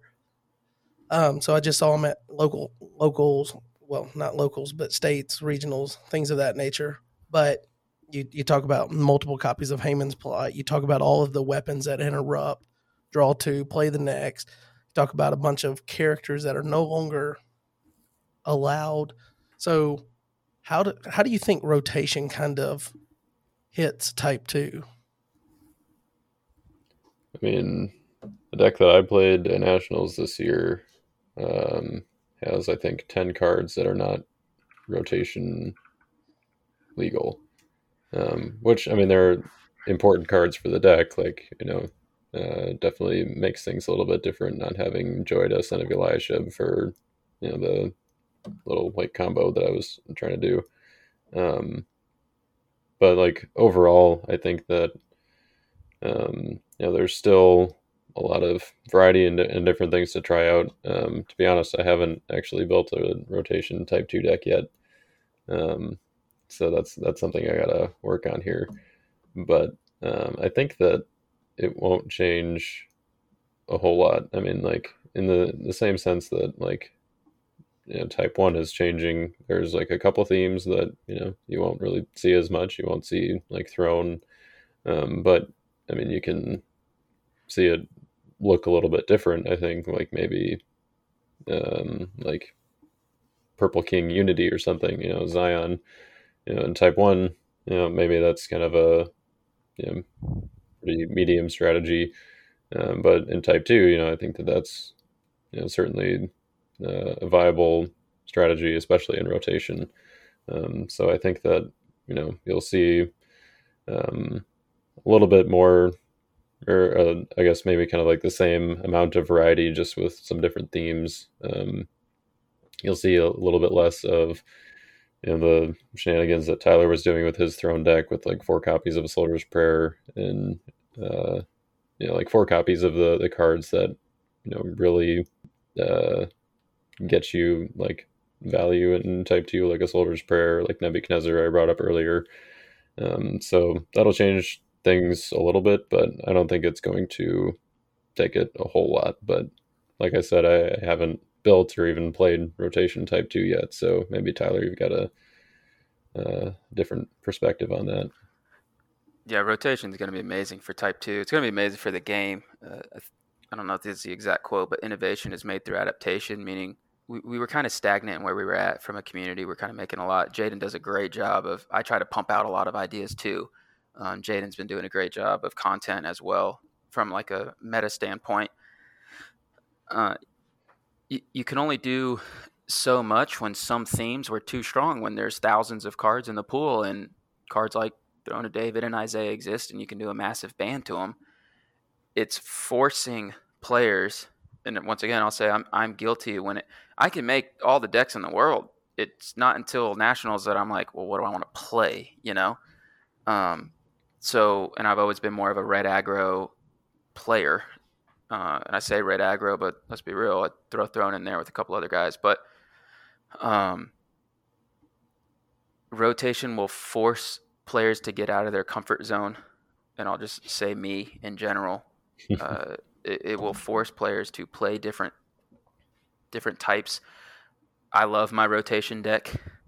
I'm gonna be honest, it does the same thing I've always done in a different way, in a brand new rotational way. But you are forced to look at things and play things that you might not have, and we're losing. It's not that we're losing so much, but we are losing key cards that we need to lose. There's a few, and once again, it comes back to crutches. The reserve was that crutch. There's other cards that were just those crutch. Like, what is Jay going to play in type 2? Because now he can't play Sam's Edicts. So Jaden used to play Sam's Edicts, and I mean, we have Covenant with Death is gone, and there's a lot of cards that I think we aren't fully understanding what rotation looks like yet. And I definitely would urge people that even, yes, phase Phase 1 of GOC is coming out. I implore you to play some rotation and really looking at like a 60-40, 70-30 split of offense-defense. Also, look at it the other way of more defense, but from a type 2 rotational standpoint, it's going to create more variety because those few archetypes that have always been there are going to go away. Just the fact that we are forced to see the new Throne of David, some people probably don't even know what it does. So just the fact that we get to see the new Throne of David in a potential Zion build that is very fast, like Throne of David, Zion, Unity, Royal, you have add to battle all day. You have, you have the add to battle and a setup extremely fast. You can figure out ways to win if you have add to battle and a fast setup. So there's new builds that are going to be, that have always been good, but people haven't played because they haven't had to, because other decks were just simply better. Mm-hmm. So that's going to go away. I think I've always said our community kind of lags sometimes from a deck building perspective, and I think we're really grasping LOC now. I know you might not agree with this, John, but I do think Genesis is good from other abilities, and Genesis are good, and we haven't seen a lot of Genesis decks. That's mostly Jaden's fault because he told everyone post-Exilics were good. So, oops.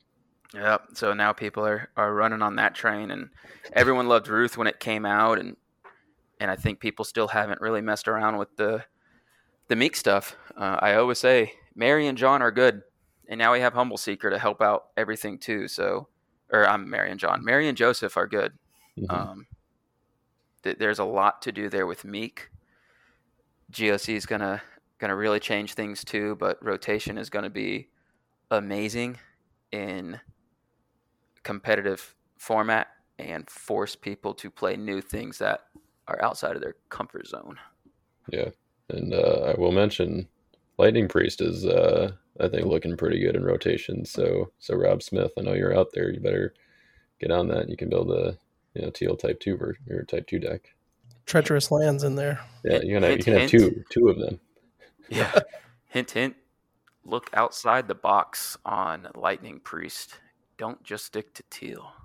If he is an angel or 4. There's a lot to do there. So you mentioned you would implore people to get out and try to figure out what it was or what the game state is right now before phase 1 releases. And I've kind of been saying that as well, that like if you don't know what the meta is before GOC phase 1 releases, you're going to be like fish out of water, because where other people are trying to like fit those cards into what they know rotation already is, you're going to be like trying to figure out 2 different things at one time. And it's going to really, really scatter you. I won't keep us going too much further with this, but I will say rotation, it sounds like from the outside looking in, type 2, the way that it changes is kind of gets players out of, like you said, their comfort zone. Do you think that would create like a perfect, I guess, diving board into type 2 for a new player to come in kind of while everybody's learning and building new decks? Seems like it would make it a little bit easier. Jaden, would we ever say no to that? But yeah, now's the best time.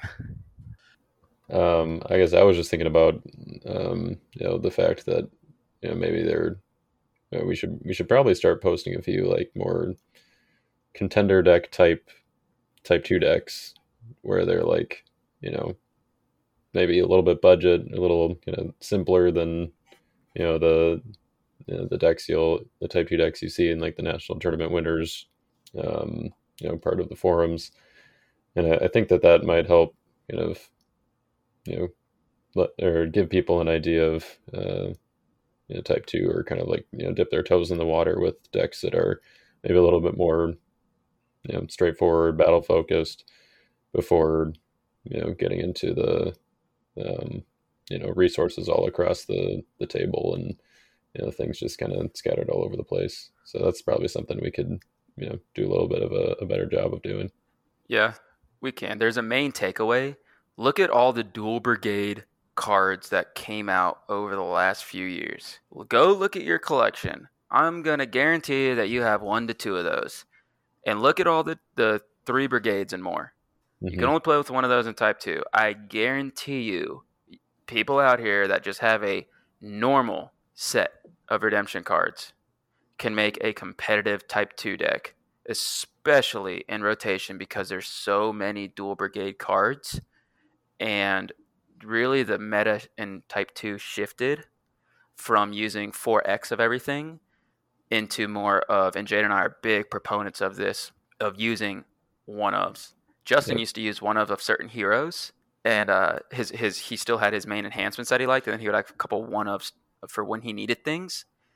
And then it started going into 2-ofs and 1-ofs. So I can just have one of these, and then I would have, of course, 4 Soldier's Prayers, but I'm having 1 and 2 of all these. So you can look at right now all the dual brigades and tri brigades, and you can see, oh wow, I actually already have a competitive Type 2. I didn't even know I had the cards. Right, yeah. My Type 2 deck this year, can either of you guess the hero that I had 2 copies of in the deck? Zerubbabel. Come on, man. I know. Jeshua. I know what it was. I wasn't going to give you the satisfaction. Yeah, that was the only hero that I had 2 copies of in the deck, and one of them was in reserve. And other than that, it's just one-ofs, and I think that's pretty common now for Type 2, especially like unique characters. I mean, most of it's because there's a lot of ways to search for them. Like, I mean, if I was running a Judge's deck, I probably still have at least 2 Angel to the Oaks in main deck, and then 1 reserve. Obviously, classic. But it kind of depends on the importance of the hero and what you're doing with it, or even the character. Some evil characters, like I had 2 Nebuchadnezzars, but other than that, like most characters at least are going to be one-ofs.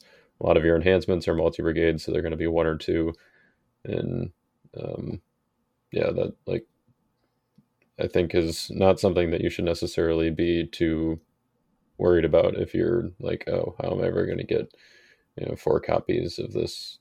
Well, I guess you can't do Zerubbabel, but how am I ever going to get 4 copies of like Jonah, or somebody that you think is like really good in your Type 1 deck? So you got to have as many as possible so you get them out. Like, there's lots of ways to search for them and get out what you need, and so just doing one-ofs is actually gonna be better, because then you're not like wasting space, because if you get your 1 Jonah in your opening hand, then every other one that you draw is going to be a dead card, because you can only have 1 of a unique character out at a time. And not to kind of speculate on something that I don't really know about as far as Type 2, but it seems like with Meek Souls also becoming playable, like that'll eventually trickle down and show up in Type 2, right? Which makes it, you don't have to have two remnants, 2 exiles. You don't have to have all the expensive cards. It would be cheaper ones that you could play with, because eventually Meek Souls would be in Type 2 as well, right? Yeah, I mean, the manual, I mean, he's a big, if you think about a Daniel deck, like Emmanuel's name is going to probably pop up in your head, because he plays Daniel a lot, and he actually used Meek Daniel Souls, which I guess right now they're kind of cost prohibitive. Meek Law Souls in that particular strategy is maybe not where you want to start with, but he actually did use a Kings of Judah defense with it, which I think Tyler talked him into, if I'm not mistaken. Instead of using a Daniel defense, he used Kings of Judah, and it seemed like it was pretty effective against everyone else. Most people. It did great against everyone else. He made like a pretty crucial mistake in like kind of the first 1 or 2 turns against me, and he also just like never found Foretelling Angel until it was like way too late in the game. Yep, he never got his offense going. I mean, I was really scared to play him because my defense hinges a lot on Nebuchadnezzar, and Daniel offenses are obviously going to shut that down. So he was really needing Crowd's Choice to get to his Foretelling Angel. Absolutely. So let's recount, I guess, things that I've learned from this conversation, even if they were just passing by nuggets. So, if they're tri-brigade, you can only have one of. If Yep. they're dual brigade, you can have two. Single Yep. brigade, you can have up to 4 copies. You can have up to 2 copies of a soul, 1 copy of a dominant, 3 copies of an artifact. And then I'm guessing if it's a covenant, then it would be based on your brigades on the good enhancement side. Yeah. And then the curse would be the same thing, whether you can have 2 or 3 falling into that dual brigade or tri-brigade.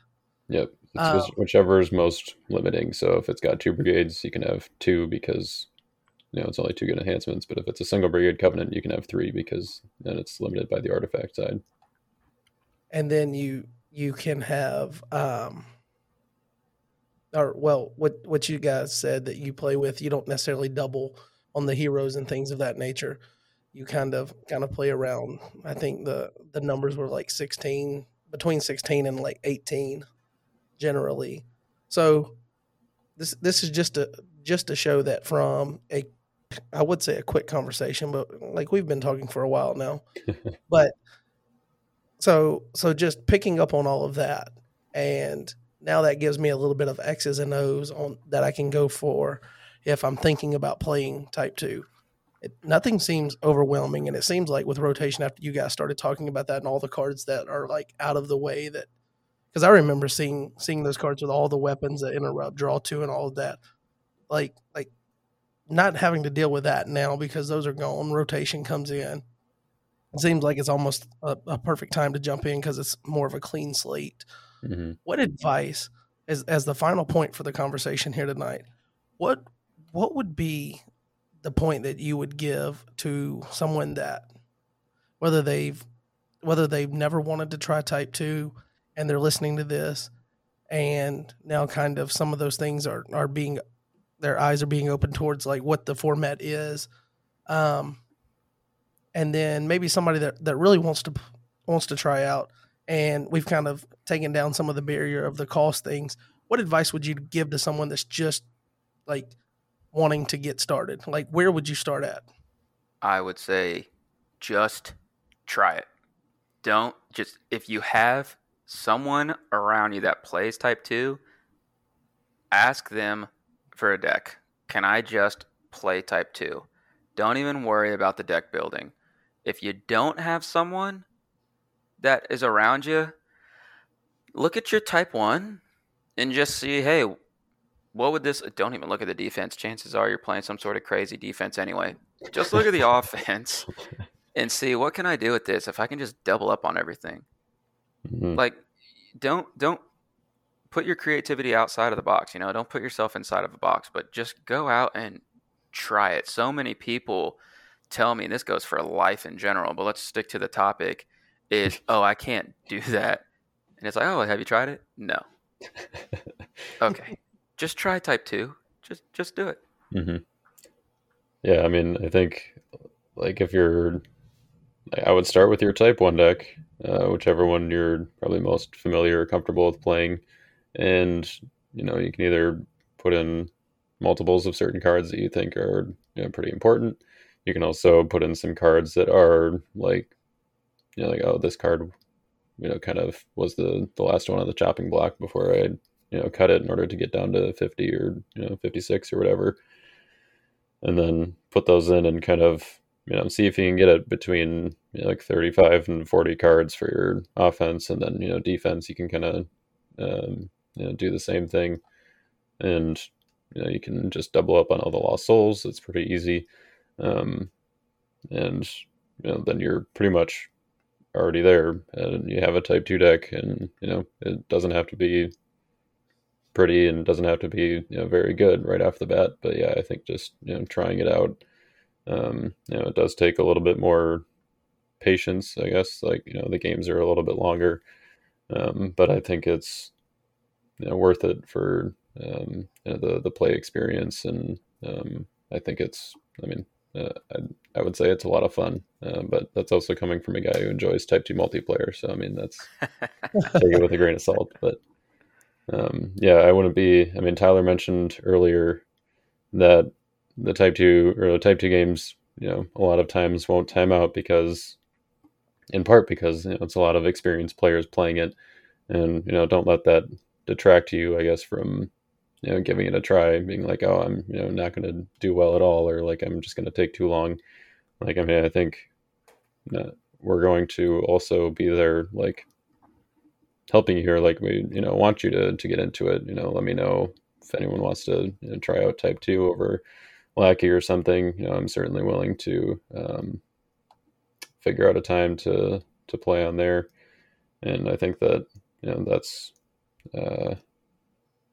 one of the things that I think is super important. Just give it a try, like Tyler said. And just to revisit the shameless plug here, you did state that you are planning to do some Type 2 on your channel here towards the end of the year, right?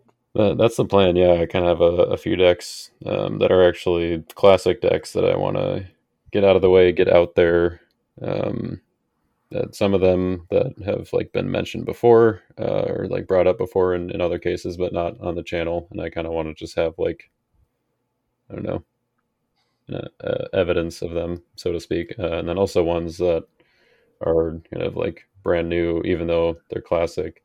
That it's just like, oh, this is something that technically still exists in the game to some degree. And I just want to get it out there before GOC is all the rage, and I'm going to be focusing most of my videos on that. Cool. Maybe even if you want to in the future, not kind of force your hand here, but if you want to do like an intro like you did with the starter decks, if you want to do that with Type 2, maybe I could throw something together and try it out. Ooh. So since maybe you guys have made it seem a little easier to get into. So you're saying that, like, there's some fruit to your labor here tonight. Yeah, you're saying that the goal of the podcast has been accomplished. Maybe. I definitely think it's worth giving it a try.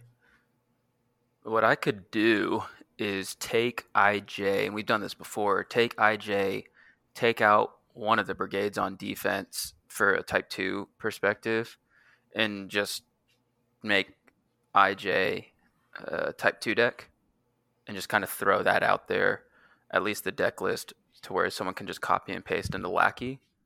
So they just have a build, a starter deck build.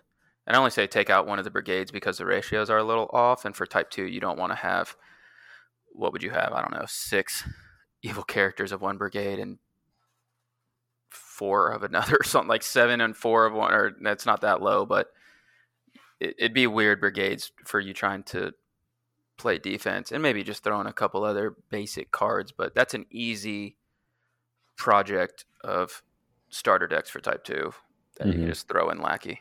Yeah, I've actually I did Type 2FI, I guess, one of the contender decks that I built for Derek.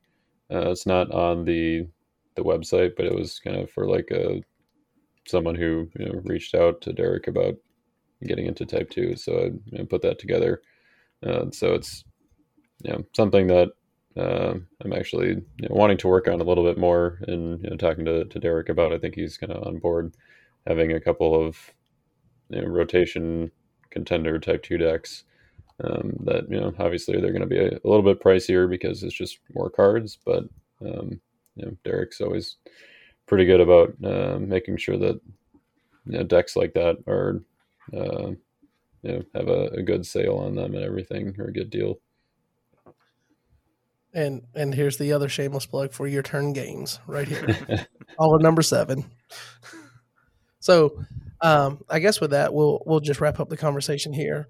Definitely appreciate you guys coming on and kind of giving a I don't know, opening up the wormhole of Type 2 to kind of like pull back some of the layers of, like, I don't know what a new player sees, or like what I saw initially, like 100 card decks. It kind of almost turns you off just because it seems complicated and expensive.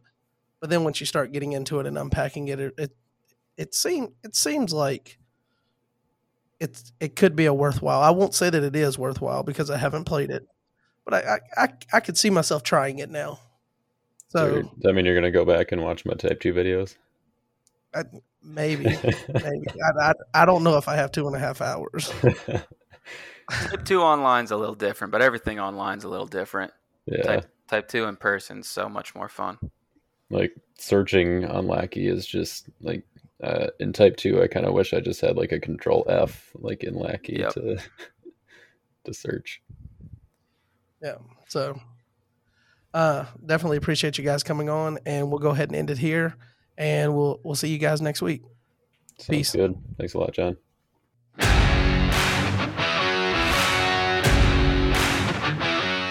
Well, that's it. Another episode of your favorite podcast is in the books. We want to thank Tyler and Jaden both for coming on and sharing some of their insight and wisdom into Type 2. And we hope that you enjoyed this overview, and perhaps it's something that you want to look into possibly giving a try in the future. You never know if you're going to like it if you don't try it. So go ahead and give it a try, guys. I'd also like to take this time to let you know that this is the last week for signups for the Christmas card swap. By the time next week's episode drops, it will be too late. Signups will be closed. So make sure that if you want to participate, you reach out to me via DM and provide me with your name and address, and I'll get you added to the list. Signups do close Monday of next week. So, and then in the couple of days after that, we'll split up and swap the addresses around and provide you all individually. We'll reach out and provide you with the address where you can send your cards to. So thank you for participating in that if you are, and if you want to sign up, go ahead and do so now, and we'll look forward to seeing you all next week. Appreciate you being here. Peace.